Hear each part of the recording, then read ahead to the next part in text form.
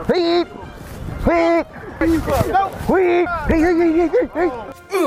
to That's Good Sports. I am Brandon. This is my second year in a row I will be cheating on the NFL with another league, Perna. The XFL is my 2020 spring side chick. Today, I'm doing something cool though, which is unlike the lame shit I usually do here. I'm collabing with Flimlo Raps to break down the XFL for you. I'm going to preview what Week 1 will look like and give you a rundown on the Eastern Division of XFL teams, focusing on key players to watch. Flimlo is breaking down the Western teams with some of their key players to keep an eye on.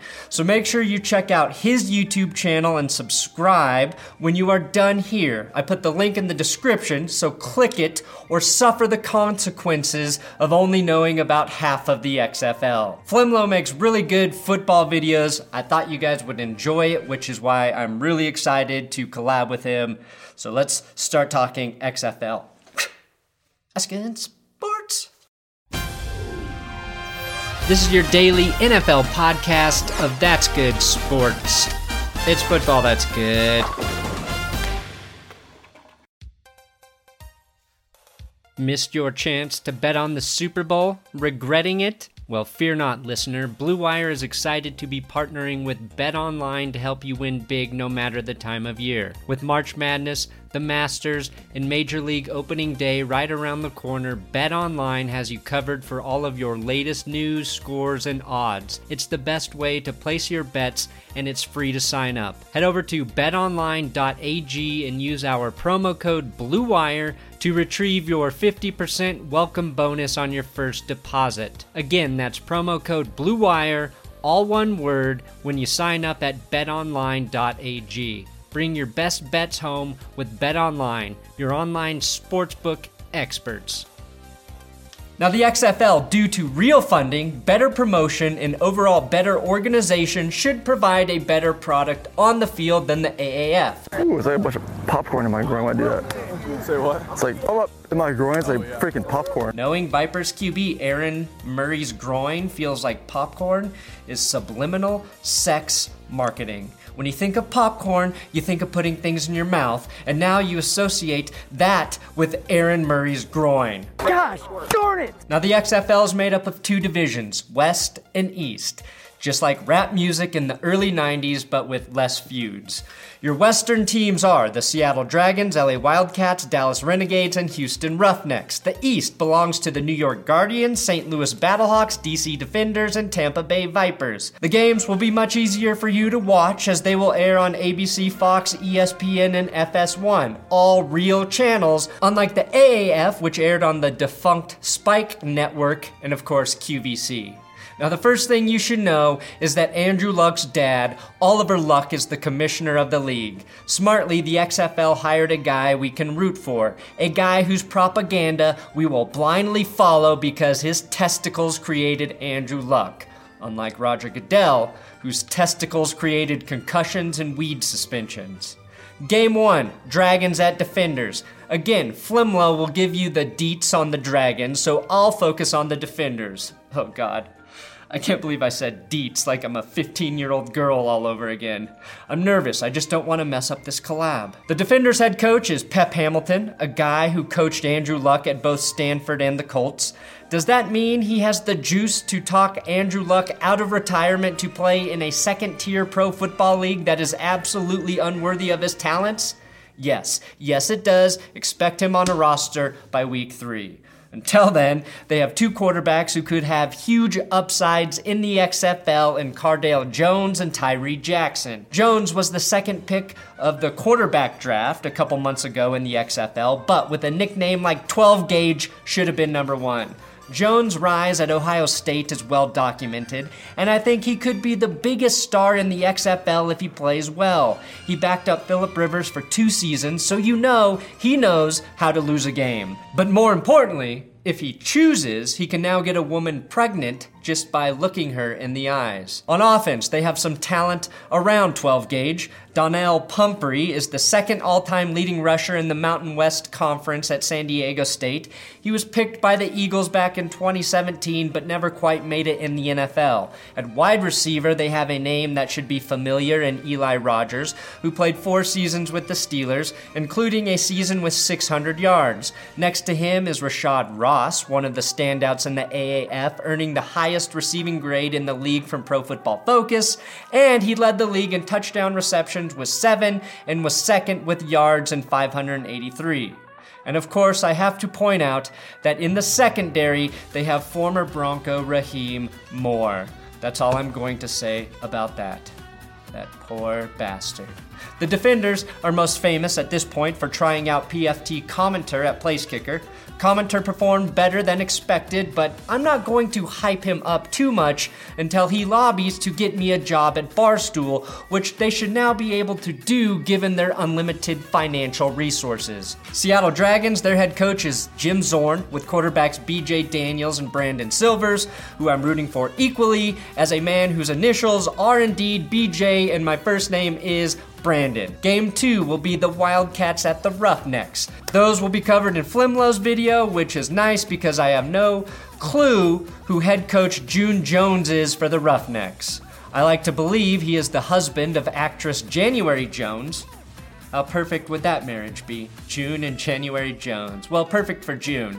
It would be terrible for January to waste her perfect looks on June. She's so out of June's league, he might as well call himself November. Wildcats head coach is Winston Moss, who leads the XFL in coaches who look like they could absolutely kick my ass. Quarterback, Josh Johnson, who of course was the #1 pick in the AAF draft, only to get signed by the Washington Redskins after all of their quarterbacks nearly died on the field.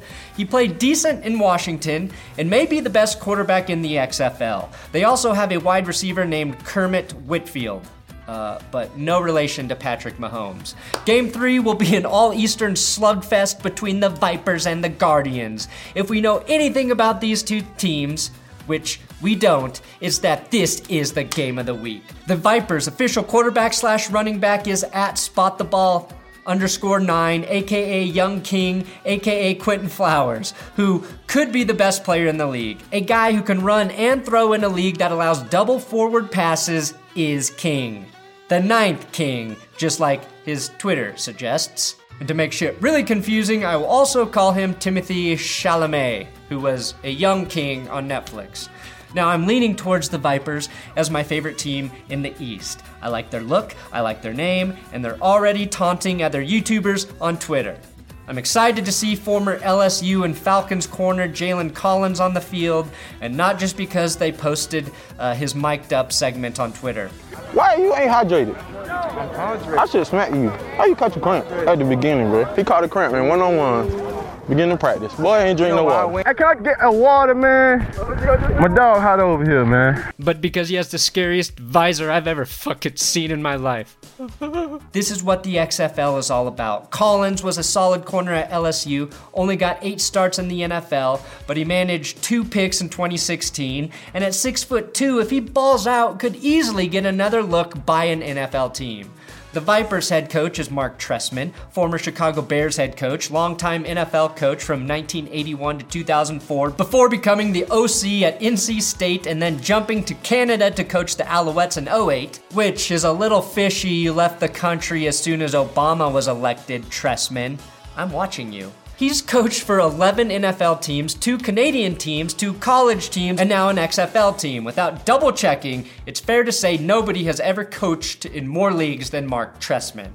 Vipers running back Davion Smith had at least one great run for Orlando in the AAF. He finished as the 6th leading rusher in the Alliance, but was 2nd in rushing tutty buddies with 6. Now, Aaron Murray was no Mike Berkovici, but... Look at his front of his pants. Just straight and moist.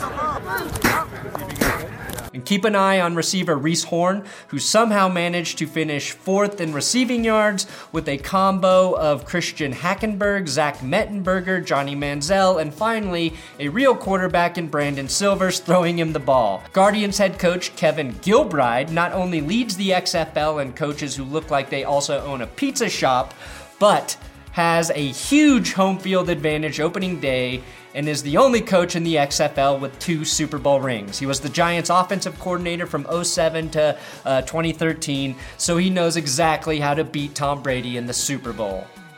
Not sure that'll help him in the XFL, but he knows. This team is stacked with quarterbacks in Matt McGloin, Marquise Williams, and AAF standout Luis Perez. McGloin is known for getting rocked by the Broncos in the final game of the 2016 season after Derek Carr broke his leg, only to get injured himself, so the now Roughnecks quarterback Connor Cook could be annihilated in the playoffs by the Texans. Talk about a chain reaction of events. Which was also the game Aqib Talib snatched Michael Crabtree's chain. I think McGloin will do very well in the XFL due to his NFL experience, but if he doesn't, you can bet your sweet ass I'm calling him Matt McGroin. Now the best player though on the Guardians roster is right guard Damian Mama, which literally translates to Devil Mother, which is sad because his mom was an absolute angel. Birmingham Iron Corner Jamar Summers is on the Guardians defense. He played very well in the AAF, was one of the hardest hitting corners in the league, and finished with 3 picks and 10 passes defended, which tied him second with guys like Devontae Bosby and Keith Reeser, who both made it back to the NFL this year to play with the Chiefs and Broncos, and both unfortunately landed on IR. The 2 Guardian players I'm most excited to watch are receiver Mikael McKay, who is not just the most nutrient-rich receiver in the league, but was the 7th leading receiver in the AAF in yards and 3rd in touchdowns. The other man is none other than Joe Horn Jr., son of legendary Saints receiver and 4-time Pro Bowler Joe Horn, the original. Naming your son after yourself. Talk about tooting your own horn. The final game will be the Battlehawks at the Renegades. The Renegades head coach is Bob Stoops. Stoops may be the most well-known coach in the XFL. He was the Oklahoma Sooners head coach for 18 years with a 190-48 record and a national title back in 2000. Dallas QB will probably be Landry Jones, but Eric Dungy would be my choice based on how good he looks shirtless. But this is Flemlo's team to cover, so I will shut up now and stop showing you half-naked dudes. The St. Louis Battlehawks head coach is Jonathan Hayes, who has the perfect amount of pure masculinity to bring football back to Missouri, which doesn't have any football teams, as confirmed by our president.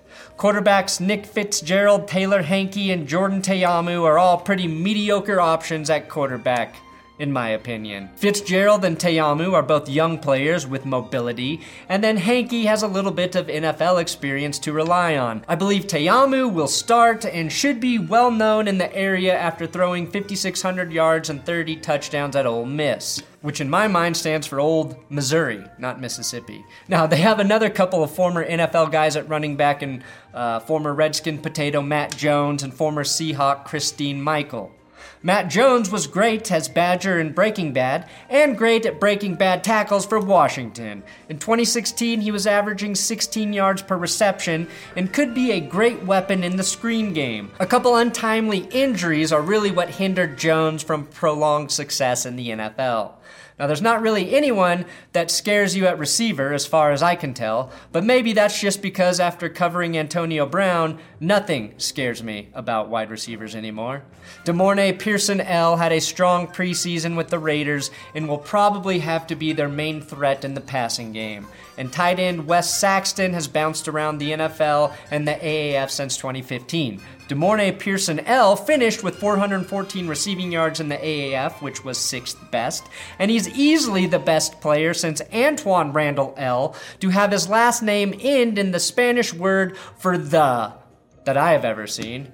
Defensively, their best player may be safety Will Hill. Linebacker Terrence Garvin was pretty damn good for the Orlando Apollos, but was even better at breaking punters' jaws in the NFL, blocking for Antonio Brown on punt returns. Kevin Huber will never forget Terrence Garvin. And assuming Garvin doesn't force him to eat through a straw for the next 6 months, the most exciting player on the Battlehawks roster is their punter. And you know, when I talk about exciting punters, I can only really mean one of two people. and Pat McAfee is very much retired. It's Marquette King. He is going to be kicking bombs for the Battlehawks. I'm still not entirely sure why or how his NFL career went off a cliff so quickly, but he should be an asset for St. Louis in their weather-controlled dome. And that's it. That's your Eastern recap, breakdown, rundown. Again, check out Flimlo's video to learn a little bit more about the West, and I will be recapping the XFL and covering it as best I can for the entire XFL season. Thanks for watching another episode of That's Good Sports. Subscribe here,